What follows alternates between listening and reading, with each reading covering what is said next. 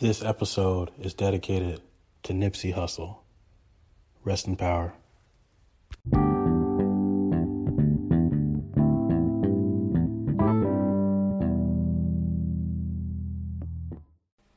Recently opened up an inner city co-work space in the vein of WeWork for local entrepreneurs. You know what I mean? And we got I think 8 entrepreneurs that all have products in the tech space that are in the building with us. And we also have a science, technology, engineering, and math center on the second level for young kids to be able to get trained in the skill set that it takes to get into Silicon Valley. I just want to ask everybody here in the audience, how many of y'all are familiar? First of all, anyone have kids in the audience? Okay, 1, 2, 3, all right. Are you familiar with the STEM program? Now, the fact that this man right here has invested his time and space for that, I think that's worth a round of applause. Absolutely amazing. Thank y'all. Because that's the next level. That's how we're going to bridge the gap to a lot of these things. Such a forward thinker. What was it about what you do and who you are that made you want to get involved with that, STEM program specifically, and just understanding how important it is for the next generation? Well, truthfully, I was at the Laker game, and I was sitting next to a person, and we ain't really speak during the first couple quarters. I ain't know him. I didn't think he knew me. I was, with my people. He was with his people. And about second quarter, we took some shots, and that shit make you a little more friendly. Loosen up. He like, yeah, you Nip, right? Yeah, what's up, man? Cool. We start talking. He like, yeah, I'm a real estate developer and investor. I got a concept, and I want you to take a look at it. What you doing tomorrow? Can you come out of the office? So me and my homeboy pulled up to his office, and he had the blueprint for what became Vector 90 and Too Big to Fail, which is what I just described to y'all. His name Dave Gross. Mm-hmm. And, dude come from the inner city of L.A. His brother was, murdered recently, on gang shit. His other brother doing time. And he was just the one out of the 3 brothers that, went to New York and went to an Ivy League school, pursued finance, ended up on Wall Street. And then when he became, accumulated some resources, he wanted to come back to L.A. and build. So that was the vision he had. And, I partnered up with him. And, we opened the doors the day before the album dropped. So the album dropped February 16th, which was this past Friday, a couple days ago. We opened the Vector 90 Too Big to Fail, Crenshaw District compound on February 15th. So it came to fruition the day before the album came out.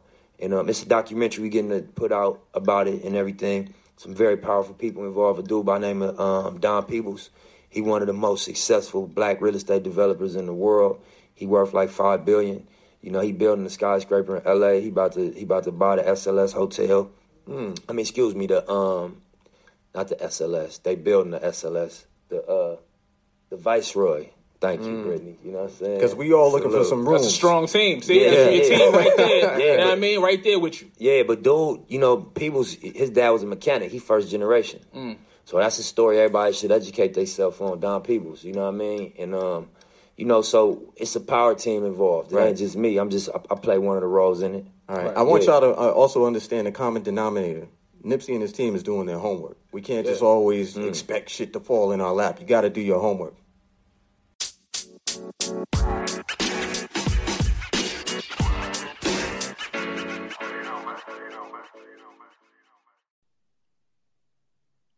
Today with me, I have Tirza Monet, business and accountability coach.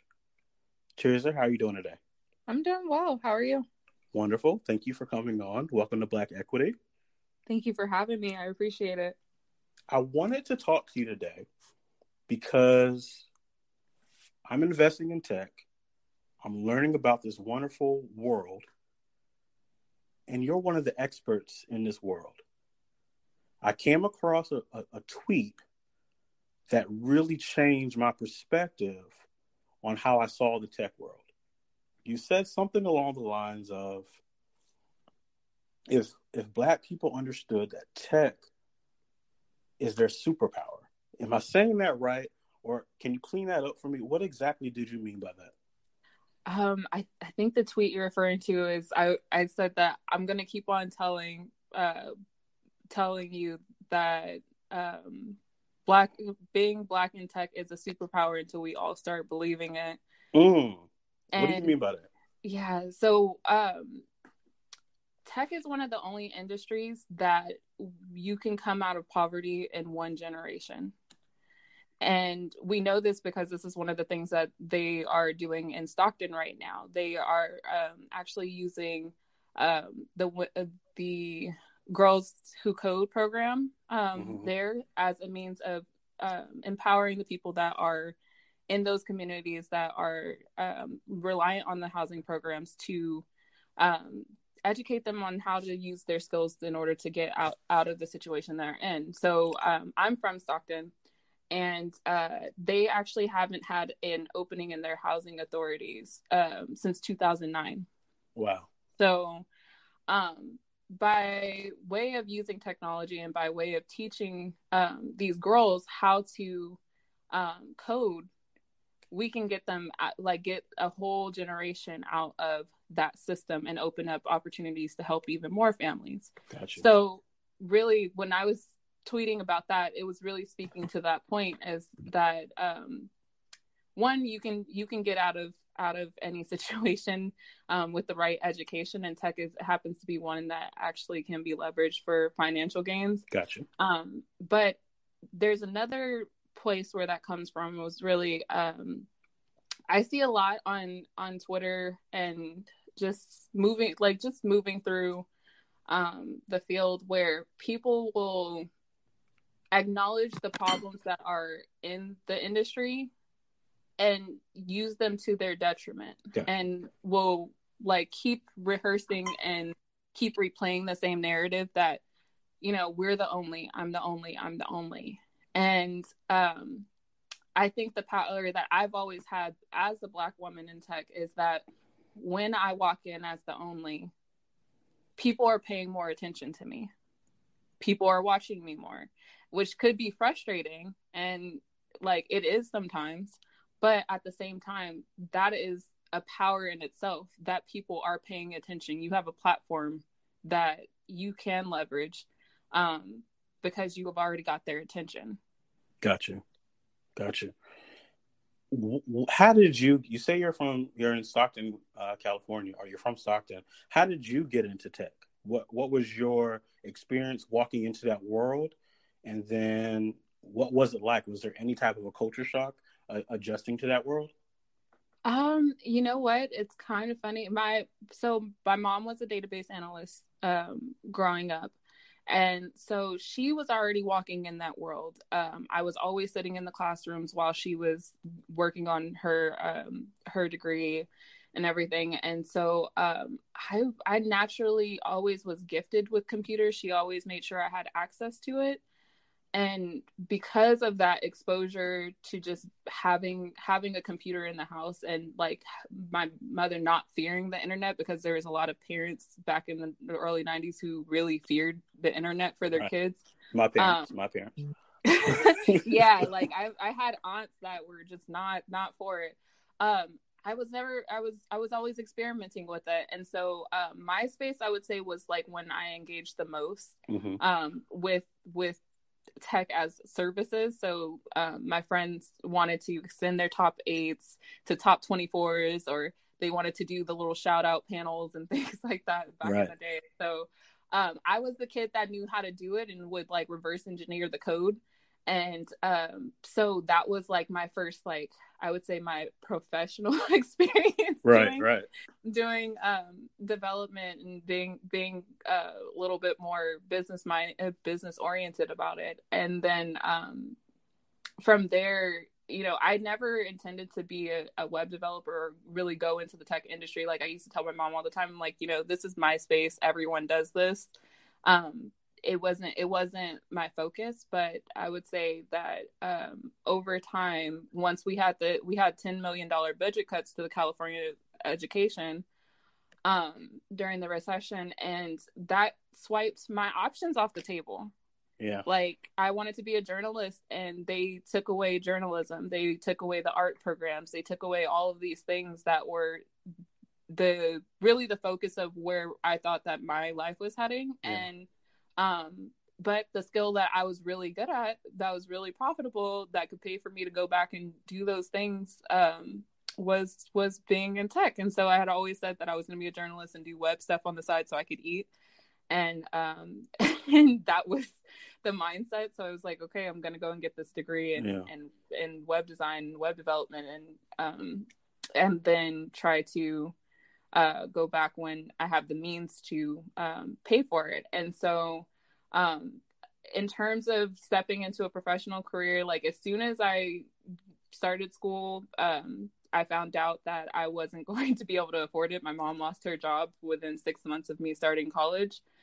And so it was something where I'm like, okay, I could fail right here, and just drop out and like go and find a regular skill, or I can apply myself. So I went and volunteered like a tremendous amount, and made friends with someone in every single department. Introduced myself to the director of the program and said, hey, like, my name's Tirza, you're going to see a lot of me. And it's been true all the way till now, because he just text messaged me before this call and was like, hey, like, and so he actually made it possible for me to get my first job working directly with him within 6 months of being in my industry. And so I don't think there's very many industries where within 6 months of being in school you can already be working in a position. No, not many at all. And making pretty good money too. Yeah. I was able to pay my way through and pay my way through school, like not once but twice, and now I'm in school for the third time. So it's really been, it's worked out for me. I would say it's definitely worked out for me. Awesome. So you're in this world of tech. Now, somebody listening to this is going to say, okay, what exactly is tech? And I hear you saying web developer. Some people have heard me talking about software development in previous episodes. What, in your view, is tech? Where does the boundary begin and end for you in tech? It's funny because every time I've tried to define this, it gets bigger. But because it's really everything. That's what I was about to say. Really, tech, like we think of tech in terms of computers, but technology is way more than the computers. It's how we measure things. It's how, like, they have the Computer History Museum in the Silicon Valley, and it's like right across the street from Google. And the tech museum starts with the abacus and a ruler. And it goes all the way until like Web 2.0, where you have like the big like Silicon Valley like thought leaders that are on the wall, like on flat screen TVs, talking about what's next. Gotcha. So tech is really whatever tool it is that you need to create in order to get you to the next place. And I think that's the fundamental of it, because a hammer was technology. Yes. And people don't think of tech in that way, but it's a tool that solves a problem.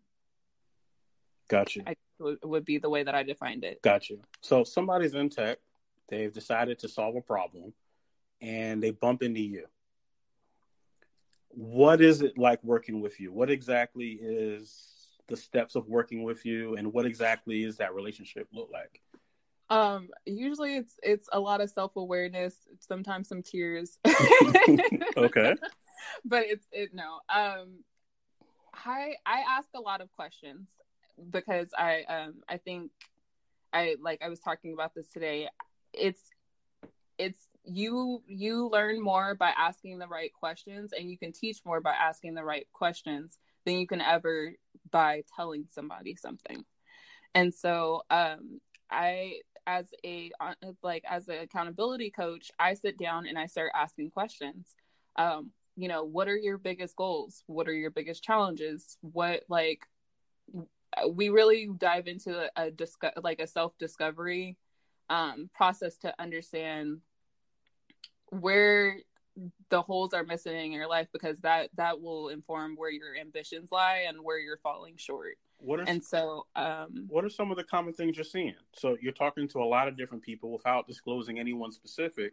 What are some of the trends you're seeing as some of the barriers that are stopping people from getting to where they need to be in tech?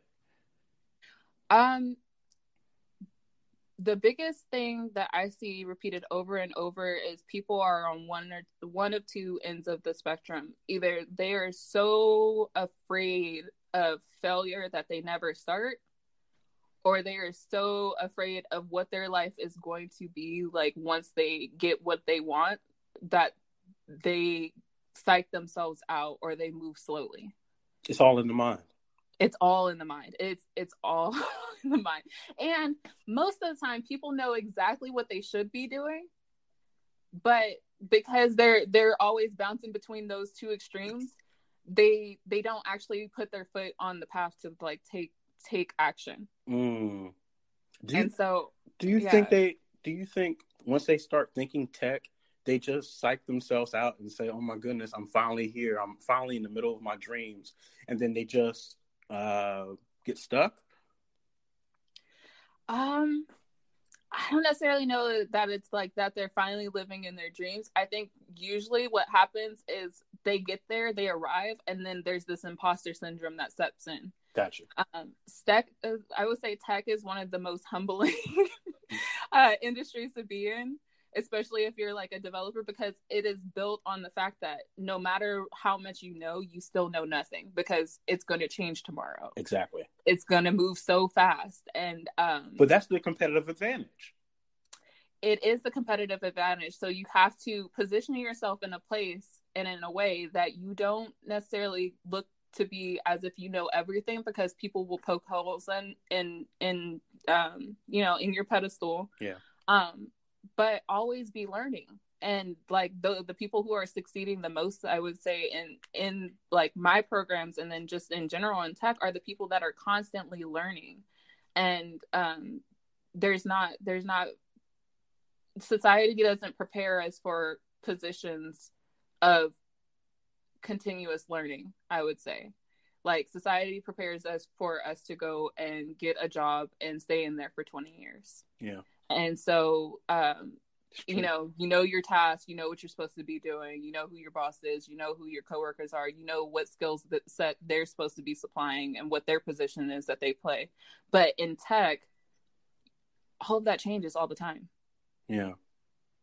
All the time. If you're a parent right now, what advice would you give to a parent with kids under 10 years old, and maybe there's some interest in tech or in STEM in general?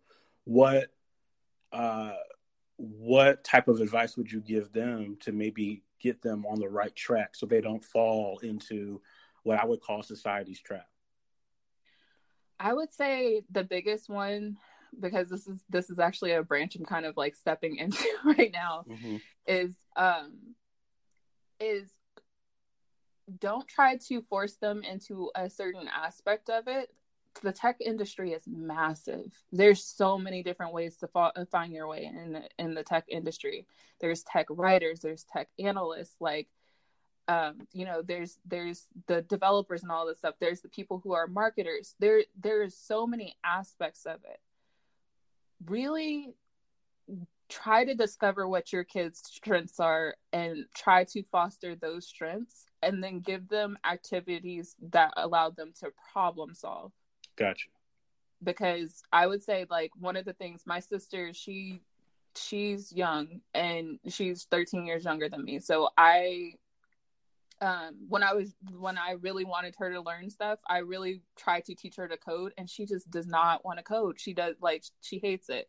She's good at it, but she hates it. So I had to learn that my sister wants to be an influencer. Now, because I was able to switch her platform, I'm able to say, okay, here, I'm going to set you up on this platform. But you can't modify it unless you learn how to do this. And so now she's like, okay, well, I wanted to add a gallery. I want to be able to connect my podcast to it. I want to be able to like do YouTube videos like I see people doing. And so now, like, instead of me telling her exactly what to do, I can send her resources and let her run her own race towards it. Right. So your experience working with a younger crowd, how is your experience working with an older crowd? Have you had to work with, or are you working with anyone who's, I don't know, older than 35, older than 40? I hate to say that's old, but No, I mean, I've worked with people all the way in their 60s. Okay. And actually I have a client that's signing on that's I think it's in her late 50s and early 60s. And so I actually started off working with the older audience because my first internship was with a company, like an agency, and so we're working with tourism bureaus and like educational programs and things like that, and those are the people that are really running those shows. And so my first like real like position outside of the school was creating training for them or sitting down with them and showing them how to use things. There is a like, I don't know if you guys if you remember the Freedom Bag that used to be on QVC back in the day. Mm-hmm. But Freedom Bag was like one of my first clients, and they're an older couple, like, and I had to show them some ropes on how to use WordPress and like how websites work now, like as they're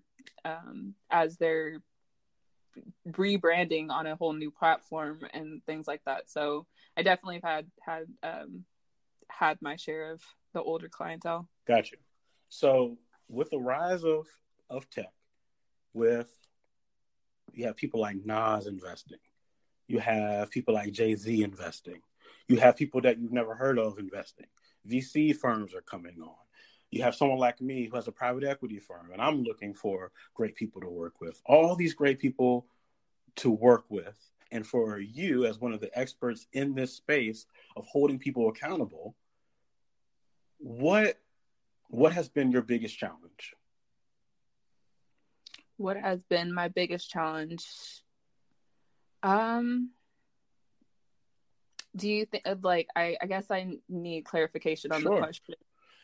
So you have all these different people that are coming into this space every day. Mm-hmm. And they're looking for assistance. They're looking for someone to help them out. And so I'm wondering, with all these different personalities, I think that's my key thing, because some people are coming from so many different angles. Mm-hmm. What has been, as you're working with people, what has been maybe the toughest thing for you? The toughest thing for you to have to deal with as an accountability coach? I don't think I've really come across anything that's been a massive challenge. Okay. Because I would say because I work so one-to-one. Gotcha. Like I'm really good at overcoming the challenges because usually it's not the first time I've seen them. Gotcha. And I have a lot of resources, but I guess for me personally, as like I'm still working on getting people to understand why accountability is so important. Why is it important? Because it's ultimately it's the discipline that makes anything else happen. Like I used to sell all types of other services. Like I sold web design, I did marketing, I do PR, I do all these other things. But the thing that people are really buying for me at like in all those services that I sold before was really the accountability to make it happen. The assets are easy. What does accountability actually mean to you? Accountability means I guess the biggest difference is accountability is the difference between making choices and decisions. So break that down. Black equity needs to hear that. Go ahead. Yeah. So we move through a lot of our life making choices between what is around us, like what's presented to us. Right. Like when you have accountability, you're reminded of what your values are, where you're headed to, like towards like what your path and purpose really is. And so you hold yourself accountable to own that and move towards that at every step of your journey, and make decisions to make things happen, not waiting, not like holding off, not like filling things out. It's making the conscious choice and decision to move through your path like with decisiveness. Gotcha. So being decisive, knowing exactly what you want to do, and then following through. Right. How often, if I'm working with you, how often are we communicating? I don't really, like, every client's a little bit different. Okay. But usually how it works is we sit down at the beginning of the month. We set the intention for the month. So I actually just came from doing that with the client. And so I have a system that I use, and we would sit down, we talk about what your 3 biggest goals are for the month, and then we choose which profitable habit it is that you are going to challenge yourself with. And then I give a series of tools to help with creating those habits and building those habits, and then show you how to build a system around yourself that is going to keep you accountable even when I'm not there. The system is the key. System is definitely the key. The system is definitely the key. Why is it the key? Because it's what's going to reinforce the habits. People are flawed. We know what we should be doing. Like, it's just like going to the gym. You know, you should go to the gym. You know, you should eat healthy. You know, you should brush your teeth a certain number of times a day. People don't do these things because we haven't built the habits to do them. They don't stick and remind themselves that the purpose of this is worth the habit. Right. It's worth the investment. Right. It's true. Very true.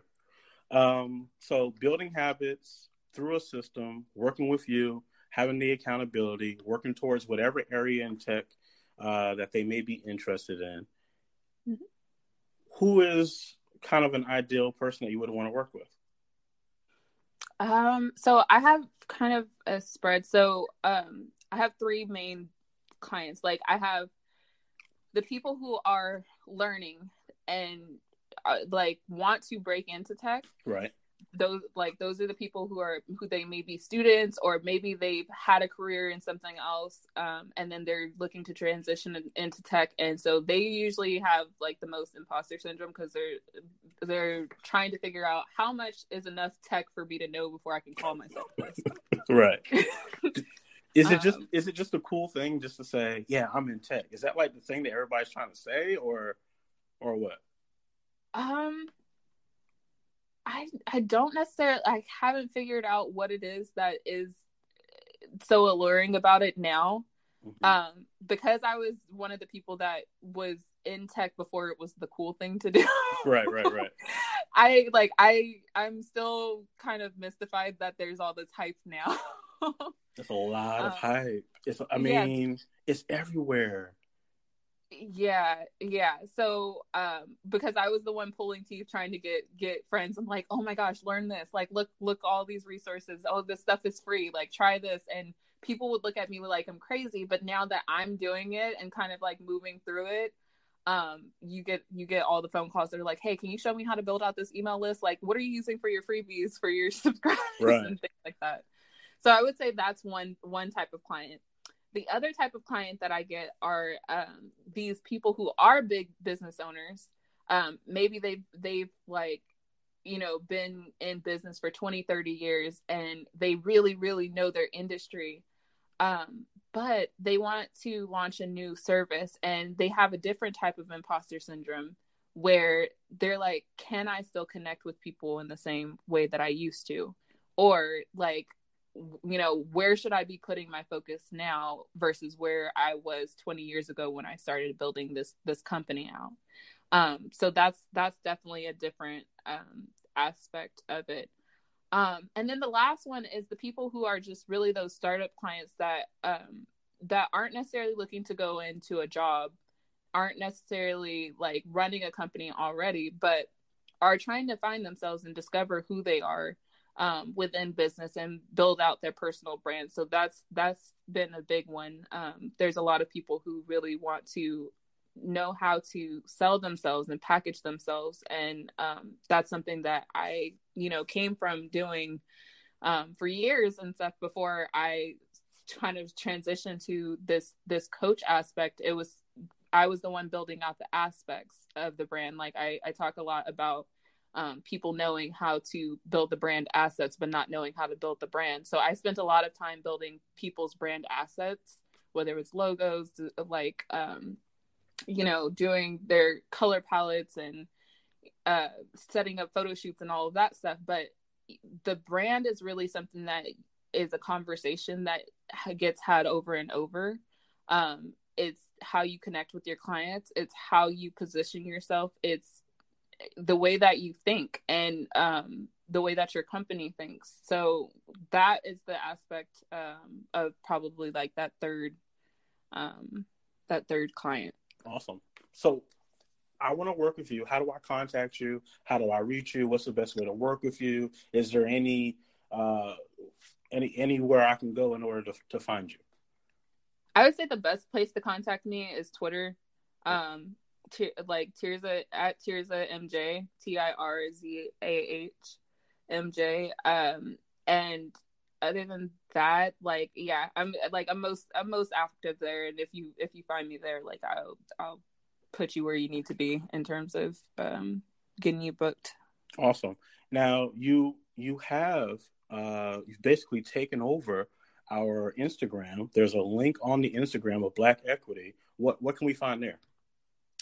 There you'll find my goal planning guide, and this is actually a system that I've used probably for about 6 years to move through my career, and has been on the back of my door. It's called Dreams That Stick, and basically it's a system to help you build a master plan for life and just where you want to be, whether it's your career or like the people that you want to meet along the way, the change that you want to become, the places that you want to go, and really building a plan around all of those things.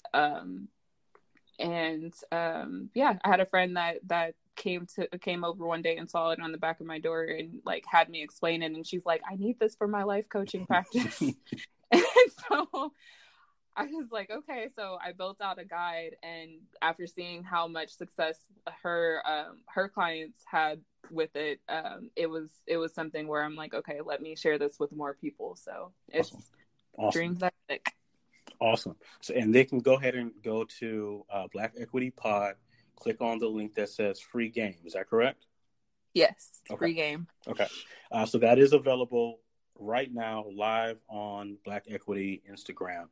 Now, we flip roles for a second here because I don't think it's fair for me to ask you questions and you don't get a chance to ask me anything.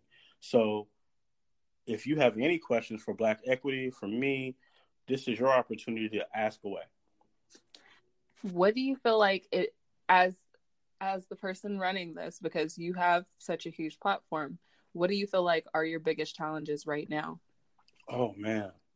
Great question. Hold on now. You done took over the whole podcast. You got to back up. Always ready. I think the biggest challenge I have found is people wanting to be vulnerable enough to do what you're doing right now. But it's sitting down with me and having a regular conversation. I think for a lot of people, something like this is intimidating. But what most people don't realize is, for most people, this is an open platform for anyone who has any interest in Black equity. And so let me quickly kind of state what that is. You don't necessarily have to own the company to have Black equity. If you are a software developer, or if you are in the space that allows you to have access to resources, access to people, that is also equity. Equity isn't just owning the company. It's actually owning the space, owning the opportunity, and understanding that it really doesn't matter what color you are. It doesn't matter what people see you as. It doesn't matter if you're a man or a woman. It matters, are you going to own the space or not? Or are you going to let somebody else take that spot from you? And so I think for a lot of people, the huge challenge is seeing themselves as that and believing in it. And so, we don't have a lot of guests come on because I want to make sure that the people that come on truly believe in themselves. And obviously we have that in you being on today. I appreciate that. You're welcome. Any other questions? It's interesting that I've had that conversation with a few people who are podcast hosts, is that people don't commit to their brand. I don't necessarily know that it's a question, but I would say, sure. What do you think that is tied to? I think, I'll be honest with you, I think people make things bigger than what they are. I think they hear the word tech and they run. They hear the word podcast and it's bigger than life and they run. It's like these words that they've heard not all their lives, last few years, but the last few years, these big buzzwords are out there. And it becomes this mountain to them, this imaginary mountain. And so in their head, oh my goodness, a podcast, how could I ever do a podcast? And those who've actually done podcasts would tell you, to do just a podcast isn't, the hard part. Is it going to be interesting enough? Are you really bringing some type of a value add to the community? And what is, I guess, your goal? What type of message are you trying to get out? I think that is the part that may be a little bit of the hurdle. But I think sometimes these buzzwords get into people's heads and they psych themselves out. And that's where you do need an accountability coach to say, no, I need you to do this, this, and this, and follow this system. Right. So my follow-up question to that is, when you were getting started, how did you move through your fear of getting started? Wow. You good. You are really good. You are really good. Well, see, it's different from me. And I think it's almost not fair because I've never been a coder. I've never done any type of web design. I have taken some introductory classes and a little bit of all of those things. I come from a place of, how do we take a company from good to great? And so from a private equity standpoint is, okay, you have revenues of 400,000, 500,000, 600,000. Awesome. How do we get it to 1.5 million per year? How do we get it to 2 million per year? How are we leveling up? So for me, it's almost not even the same world, because I'm taking something that's already existing and then seeing, okay, what other partnerships can we put together? What type of other people can we bring into this particular project or particular company to make it better? So for me, I almost have a little bit of a cheat code because I get to see the full game. I get to see everybody. I was one of those kids in school that I didn't know how to be in a clique. Like, to me, cliques were like really weird to me. You got cheerleaders over here, football team over here. It's like really like a costume party at a high school, because everybody looks the same in their own little corners. And I was that kid that just talked to everybody, white, black, Asian. I would walk around the whole entire cafeteria, eating my salad, eating my cookies, eating my pizza, and talking to everybody for 35 to 45 minutes. And I just thought that was normal. Come to find out, it wasn't. A lot of people can't do that. They can only hang out with people that look like them and talk like them and think like them. And so in this space, it has allowed me to talk to everyone. And I think that is also a big hurdle, is the language barrier of being different. A lot of people don't speak to one another. And so it's my job to come in and say, hey, maybe you might want to talk to this person, or hey, you might want to talk to that person. And putting those two people together, or putting those two different entities together to help them both grow and help them both scale. There's a couple of things that you mentioned in that, and I want to ping on them. So one of the things in like even the narrative that you said is, you said a lot of people can't do that. And like, that's one of the narratives that I'm trying to like be very, very aware of when I hear them, because just because we haven't seen them do it doesn't mean that they can't. And like, that's like that, just that simple flip of a switch is enough to give people power, just saying, yes, you can do that. And I think that is why accountability coaching was such a easy business to launch, such a quick one to launch, is because people ultimately just want the permission or someone to say you can. And a lot of times, if you're not somebody who, like, if you're somebody who needs someone outside of yourself to do that, you don't necessarily know that it's okay to ask for that. It's true. I give everybody permission. You can do it. I think what ends up happening is, for some reason, you don't believe you can. And because this is a fast-paced situation, if you just don't think you can, a lot of people, unless they talk to you, are just going to be standing off to the side, and things are moving. Things are going on. And if you're not believing in yourself, then you're always going to be on the sidelines. Right. One of the things that that I know that I've definitely done in my career, and I talk a lot with my clients, is anytime someone tells me something can't be done, I will create like a whole experiment to show them that it can be. So if for people who pay attention to my brand, I'm probably the most abusive person to my personal brand, in that, like, I'm always testing something. And so, like, right now, for instance, like, my website isn't up and super fancy and stuff.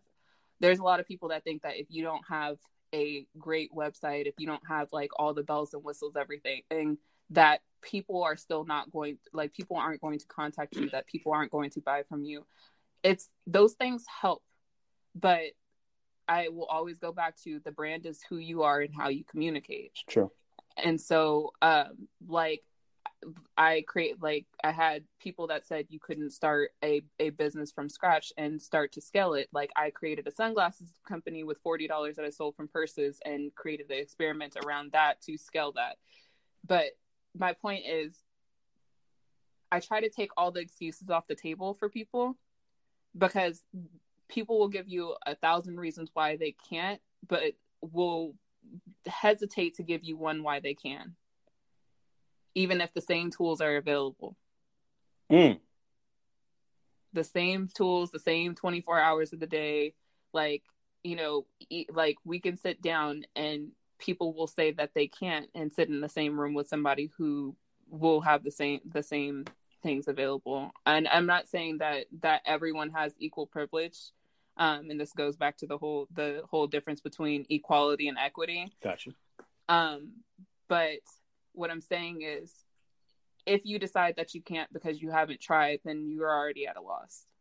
You have no choice but to lose, because you're not doing nothing. Right. And I think a lot of people don't want to be vulnerable. A lot of people, I remember this quote, I don't remember who said it, but a lot of people are afraid of starting something new because they don't want to be seen as at the bottom. That too. Yeah. That's huge. It's an understatement. I've never been. And so I guess when I was saying earlier that they can't do it, obviously I was wrong, and you chin checked me on that. But when I was saying that, it's because they don't want, it's a very vulnerable thing to always be the person in a group that isn't in the group. And so I guess when I said can't, what I really was saying is it's difficult, especially if you don't have a certain type of personality, to put yourself, quote unquote, on the bottom of a hierarchy of conversation. If you have 20 people who are in this little group and they've all known each other for 10 or 15 years, you may feel like, oh, you know, what can I really contribute to this? But that is your competitive advantage. The fact that they've all been talking for 15 or 20 years, and that's all they know is each other. And maybe you can bring in that light and bring in something new. Exactly. And I would like, and I'll take this, you know, they always say it ends with the beginning. Like, I'll take this all the way back to that first point that you brought up, how, you know, I said being a Black in tech is a superpower, is that when you walk into a room and no one looks like you, no one sounds like you, no, like, you know, people don't necessarily understand where you're coming from the jump, that means that you have the most value in the room, because they have the most to learn from your perspective. Exactly. and people have to be okay with feeling a little uncomfortable in those situations, because it's the only way that you're going to get more people in the room that look like you, sound like you, move like you. You are the value. Yeah. The moment you realize that the fact that you don't fit in, no matter what this is, no matter if you're investing, if you're a developer, or whatever, the fact that you don't fit in is a superpower. It's okay. Right. And I guess that's just who I always was. I grew up as an Army brat. I never fit in. And at some point, it just switched in my head. I said, oh, shoot, I don't fit in. This is cool. And then all of a sudden, people started gravitating to the fact that I knew I didn't fit in. And I started embracing it. And I always knew stuff that other people just didn't know, because I was always the new kid on the block. Right. Yeah. And you can always use it to your advantage. I actually love coming into things understated. Mm-hmm. That's one of my favorite things to do, because I get to learn so much from people not thinking that I know a lot. Mm-hmm. That a lot of times they'll start explaining things that maybe I actually didn't know and stuff. But being naive sometimes is also it plays to an advantage. It's not always to people's detriment. And so I'm always talking about rewriting the narrative. Like things aren't done to you. You really have to, own your experience so that it becomes like everything is planted. Gotcha. That's good advice. I'm starting to feel like you're my accountability coach here. This is you got to back off. I can't turn it off. No, I'm playing. I'm blessed by this conversation, because I know there's people who, I get messages all day, and people are always listening in, and they're always trying to get that daily wisdom, that daily knowledge. And I know there's gems basically every minute of this podcast that people are going to be listening to and rewinding back to and say, ooh, what does that mean? And so hopefully they'll hear this podcast, they'll reach out to you. That's another thing, y'all, for everybody who's listening. Reach out. Develop relationships. And I said something the other day, and I'm going off on a tangent here, but I said something the other day. It's like, look, take my number. Who wants my number? Y'all just call me, because at this point, let's just do old school. Because before all the social media and all this other stuff, if you met somebody in real life that you just wanted to vibe with, you just exchanged numbers and called each other up and just had a conversation. And so I'm almost at that point where it's like, let's just talk. Because unless we talk and plan and execute and actually put it in the atmosphere, ain't nothing going to happen anyway. Mm-hmm. And so if we can start having conversations, then we can say, ooh, that's your superpower. This is my superpower. What if we put them together and look at all the great things we could do? Right. And you don't have to wait 5 to 7 business days to connect with people. You don't have to. You don't. Some people will make you, but no, you don't have to. Yeah. You can talk to them that day, especially if you're going to work with someone and it's a value for both of you. Right. If there's value in it for both of you, that means you both have an investment. That means you both have equity in the situation. Right. And I'll even go as far to say, like, sometimes you build connections and you don't necessarily need anything from them. Amen. Because like I've had a couple of people that have reached out on Twitter they ask for something and I'm just like, here, yeah, I have the resource, and they're like, oh, like, how, what do you want in return? And I'm like, I don't need anything from you, but I'm sure we'll stay connected and stuff. Like, it's not, you don't need something for every single thing. Sometimes it's good to just like connect and send light and be light in between time and stuff. And you never know when those things are going to come back up. Like, I didn't know that one of my followers was actually a millionaire, like, that I sent a resource to. Like, you don't know these things Speaking of which, and I'm not sure what the best way to do this is, but there is a book that I read that is, to me, is groundbreaking. It's really a lot of statistics. It's called The Millionaire Next Door. I don't have the author in front of me. Oh, Yeah. You're familiar? Mm-hmm. I am. I mean, millionaires are next door to you every day. Right. The millionaires are. The millionaire isn't the, now if you can, find you a billionaire, that's a different thing. Right. But you've probably walked by a millionaire at least once every day of your life, and you just don't know it. Right. It's not this big thing. That goes back to about 15, 20 minutes ago. It's not this big thing that you're making it. You hear the word millionaire, you hear the word podcast, you hear the word tech, you hear this word and that word, and then you get lost in this dream world in your own mind, and you overcomplicate it. I would say that a lot of times, like part of that too is that Hollywood and the way that we buy tickets to go to shows and movies, to go see movie stars and like all that stuff, it's made it seem like just because somebody is a millionaire that they should be unapproachable. And those two things don't actually go together. So like you can be approachable and be a millionaire. Like not saying all of them are, but you can have conversations with millionaires like that just want to have conversations.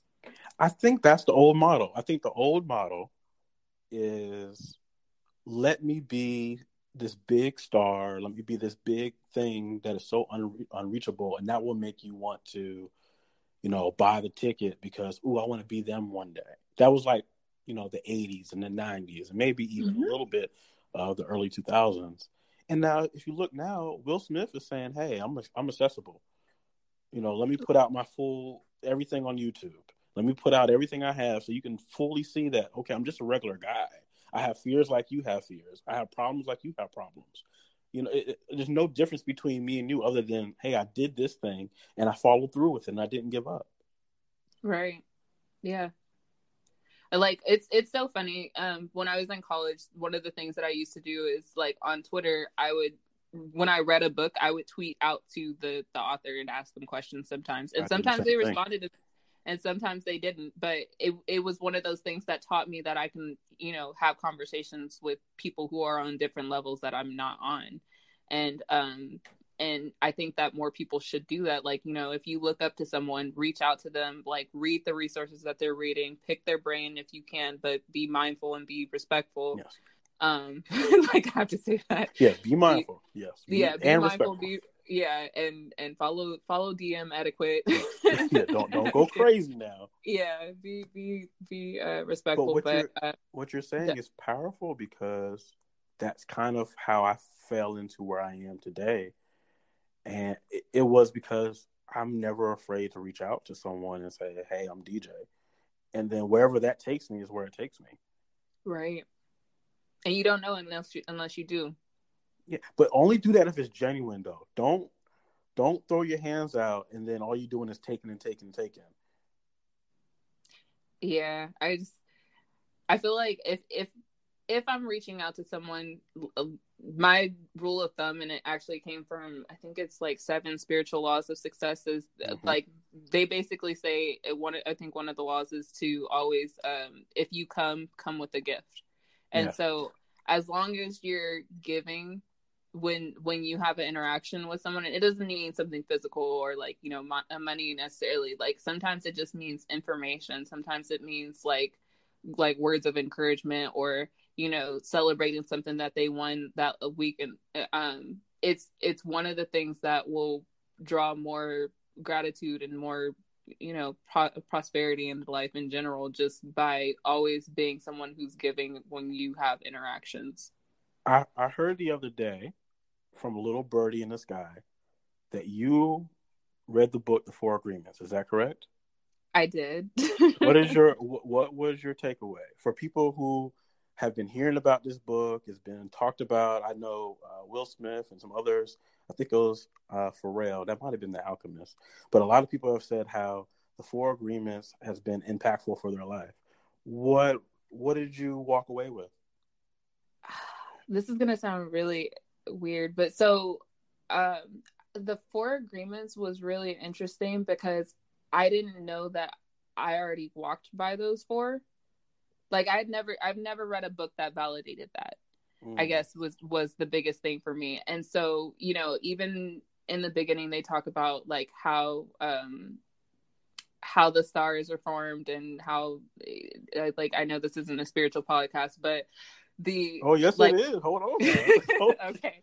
So they talk about like God, like how God is love, and one of the things, and I think you and I even had this conversation.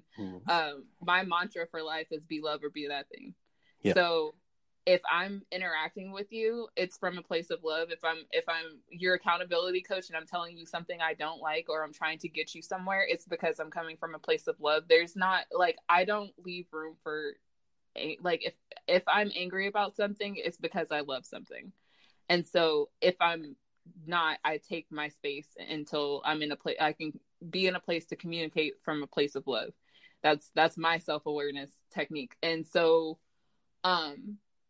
I think that book just, it was interesting reading it, because I know I've had the whole entire beginning of the book, like I've had those conversations with my friends explaining that I feel like I'm crazy sometimes when I say these things, when I talk about being light, when I talk about moving as light, when I talk about how much I just wake up sometimes and I'm just so grateful that I can't quantify why or what it's from, but it's because like there's so many little things to acknowledge in my own life that have just fallen into place over time just by taking the steps that I was supposed to take. And so I would just say that the 4 agreements is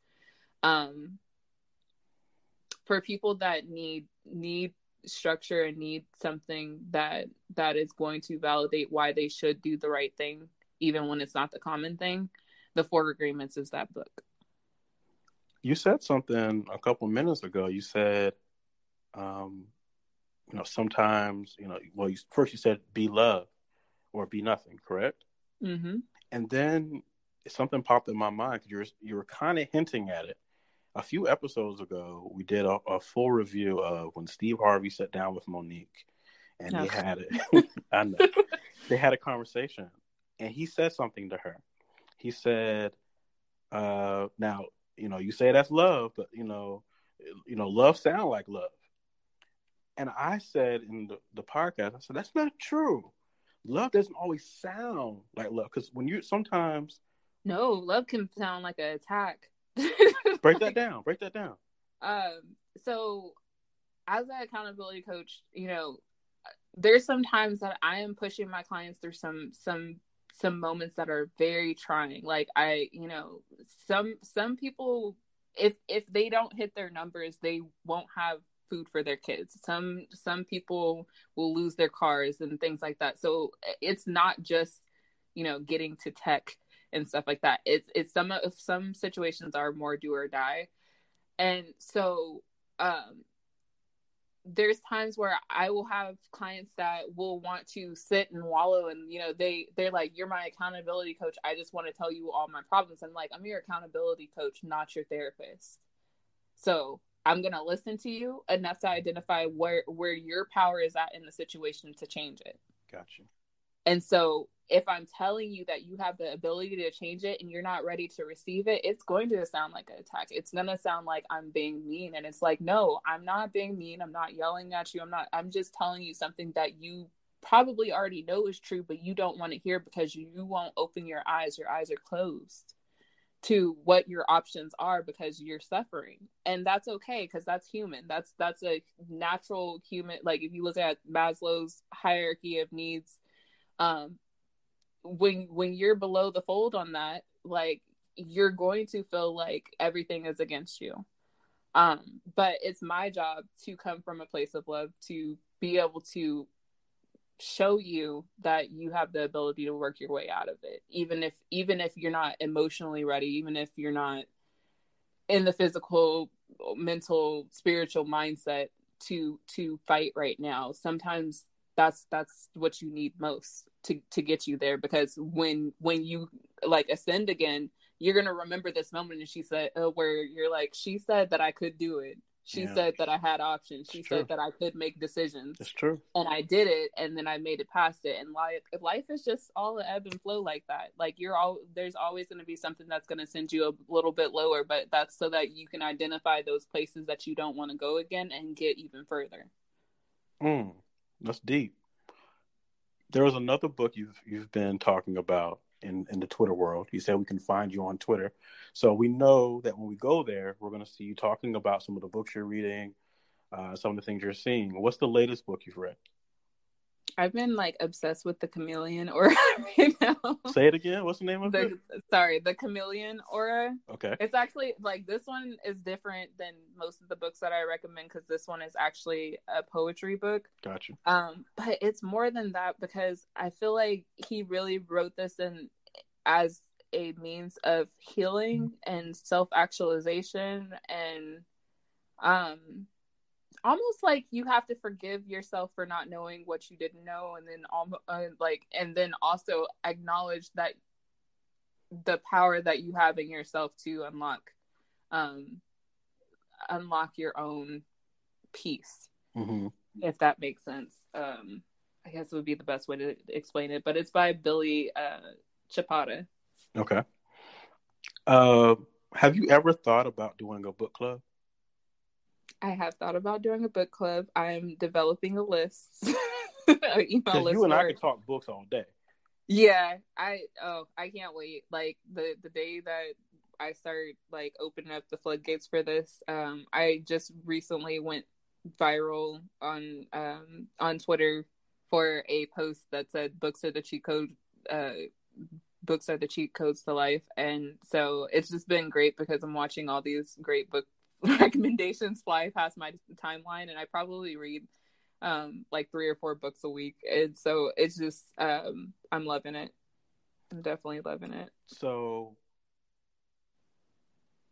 being Black in tech is a superpower, is that correct? Yes. Books are the cheat code to life. Yes. Do you got one more for us? Is there one more tweet that's coming that you can prepare us for? You got be love or be nothing. Be love or be nothing. Break down walls and open doors is like the other one that I use a lot. What does that mean to you? Like break down doors, open wall, break down walls and open doors. Break down walls in your mind. Break down walls in your relationships. Break down, all of the things that are stopping you, all the challenges. Like, that's why I always ask, what is your biggest challenge? Because as soon as you acknowledge what your challenge is, you can see past it. Mm-hmm. But you have to acknowledge what the wall is so that you can get past it. That's facts. Yeah. That's so facts. I would say break down walls, open doors is probably the other. That's a great advice. Is there anything else that you need to ask before we go today? So for you, what do you feel like is the takeaway for you, like that you can do within your power? I think the biggest thing that you chin check me on is the word can, and making sure that I'm very. I remember, this is going to be a random story, y'all. I apologize.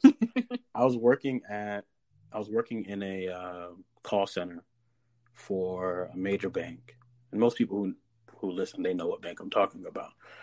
And there was this girl that I was working with, and we hit it off. We became, co-worker friends type things. And we see each other every day, and I would root for her, she'd root for me, and we became each other's buddies at work. And we ended up going to different teams. And one day I was just walking by her desk, and she was looking to post out and go to another position within the company. And I'll never forget this, because it hurt my soul that I felt like I broke somebody's dream or said something that hurt their dream. And I always remember it for the rest of my life. And she was pointing at the position she wanted to apply for, and it was in San Francisco. And now, at the time, I'm in South Carolina. I'm still young. I'm still, wet behind the ear, which I probably still am today. But I'm still learning this thing. And I say, wow, San Francisco, that's kind of expensive. Which that's always what I heard. I didn't know if it really was. I never looked it up to see if it was expensive or anything like that. And it like crushed her heart. Now, I don't know why my words were that powerful, but I started realizing that my words were powerful, because instead of saying, oh, yeah, that would be a really great place for you to go, or, yeah, that would be, a really, really great opportunity, which it was. It wasn't that it wasn't a great opportunity. I thought I was just having a conversation with a friend and being honest, like, okay, that might be a little bit more than, living in South Carolina.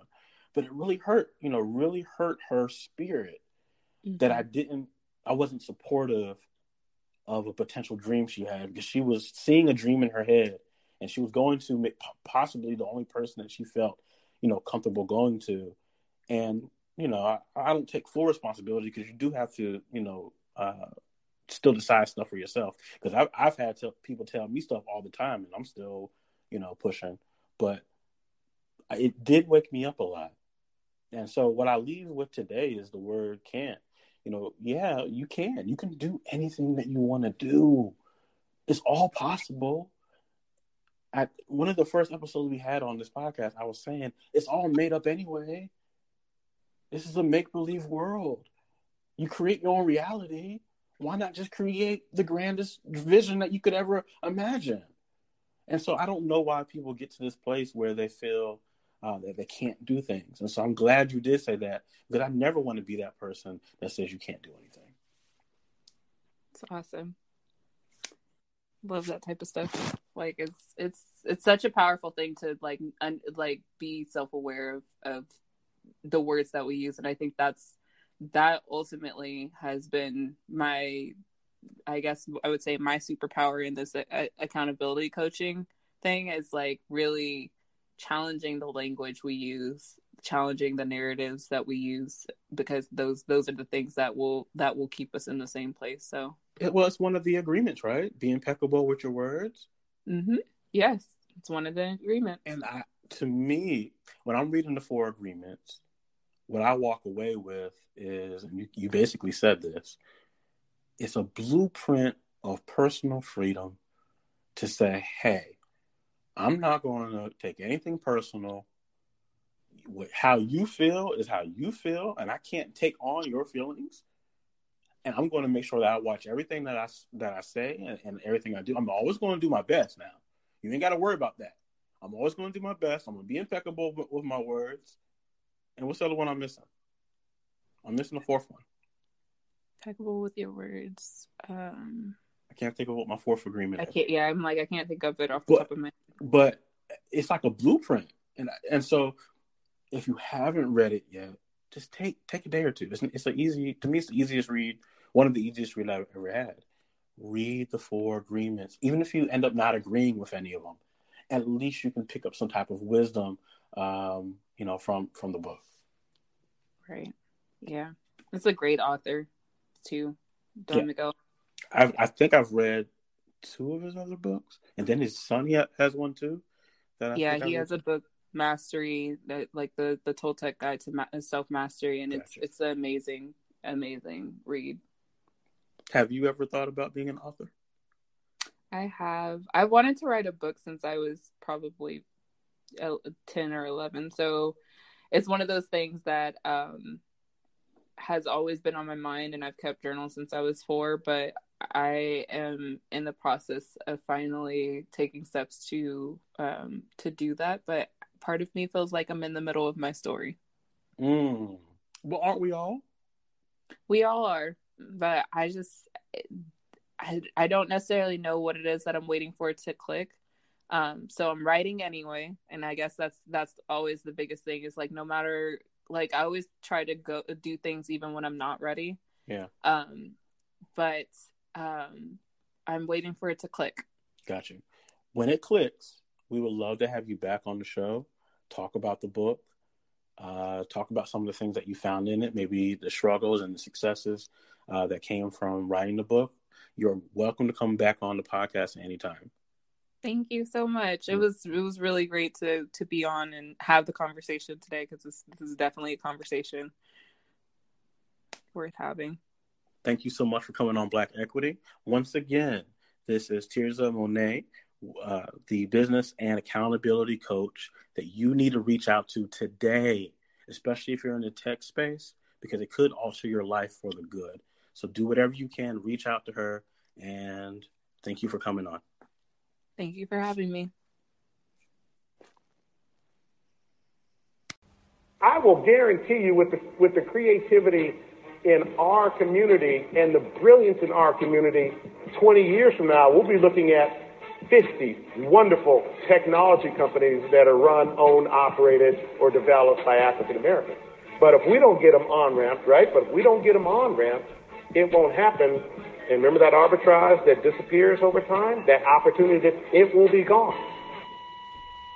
That leveling will happen, and we will not have participated in the greatest wealth-creating opportunity in the history of this planet. You look at the top, the wealthiest 10 people on the planet, where they say, have more than the other half, 6 of them made their wealth in technology. I will guarantee you in the next 20 years, take that same list, it's probably going to be 8. The question is, how do we get a part of that wealth? And I will tell you, it is more likely through technology, because none of us own large swaths of land any longer, or did. You see what I mean?